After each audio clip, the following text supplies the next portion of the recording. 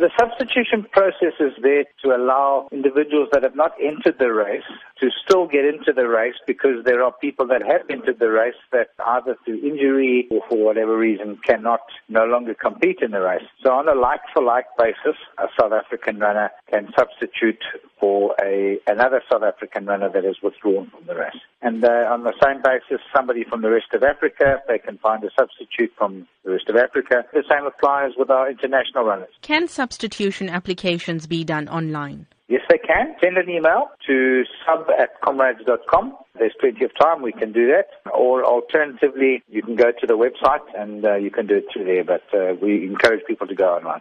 Thereafter, will there be extensions to this deadline? There's no extensions to the deadline. We do not encourage postal applications. They won't be accepted. So far, how many substitution applications have been processed? Yeah, interesting. In the last 3 weeks, 636 people have successfully used the substitution process. That's very encouraging, and we're expecting quite a lot more in the last 3 or 4 days. What are your expectations for this year's Comrades Marathon? It's going to be one of the best yet. It finishes at Cotswold Racecourse, home of the Golden Horse Casino, for the first time in many years.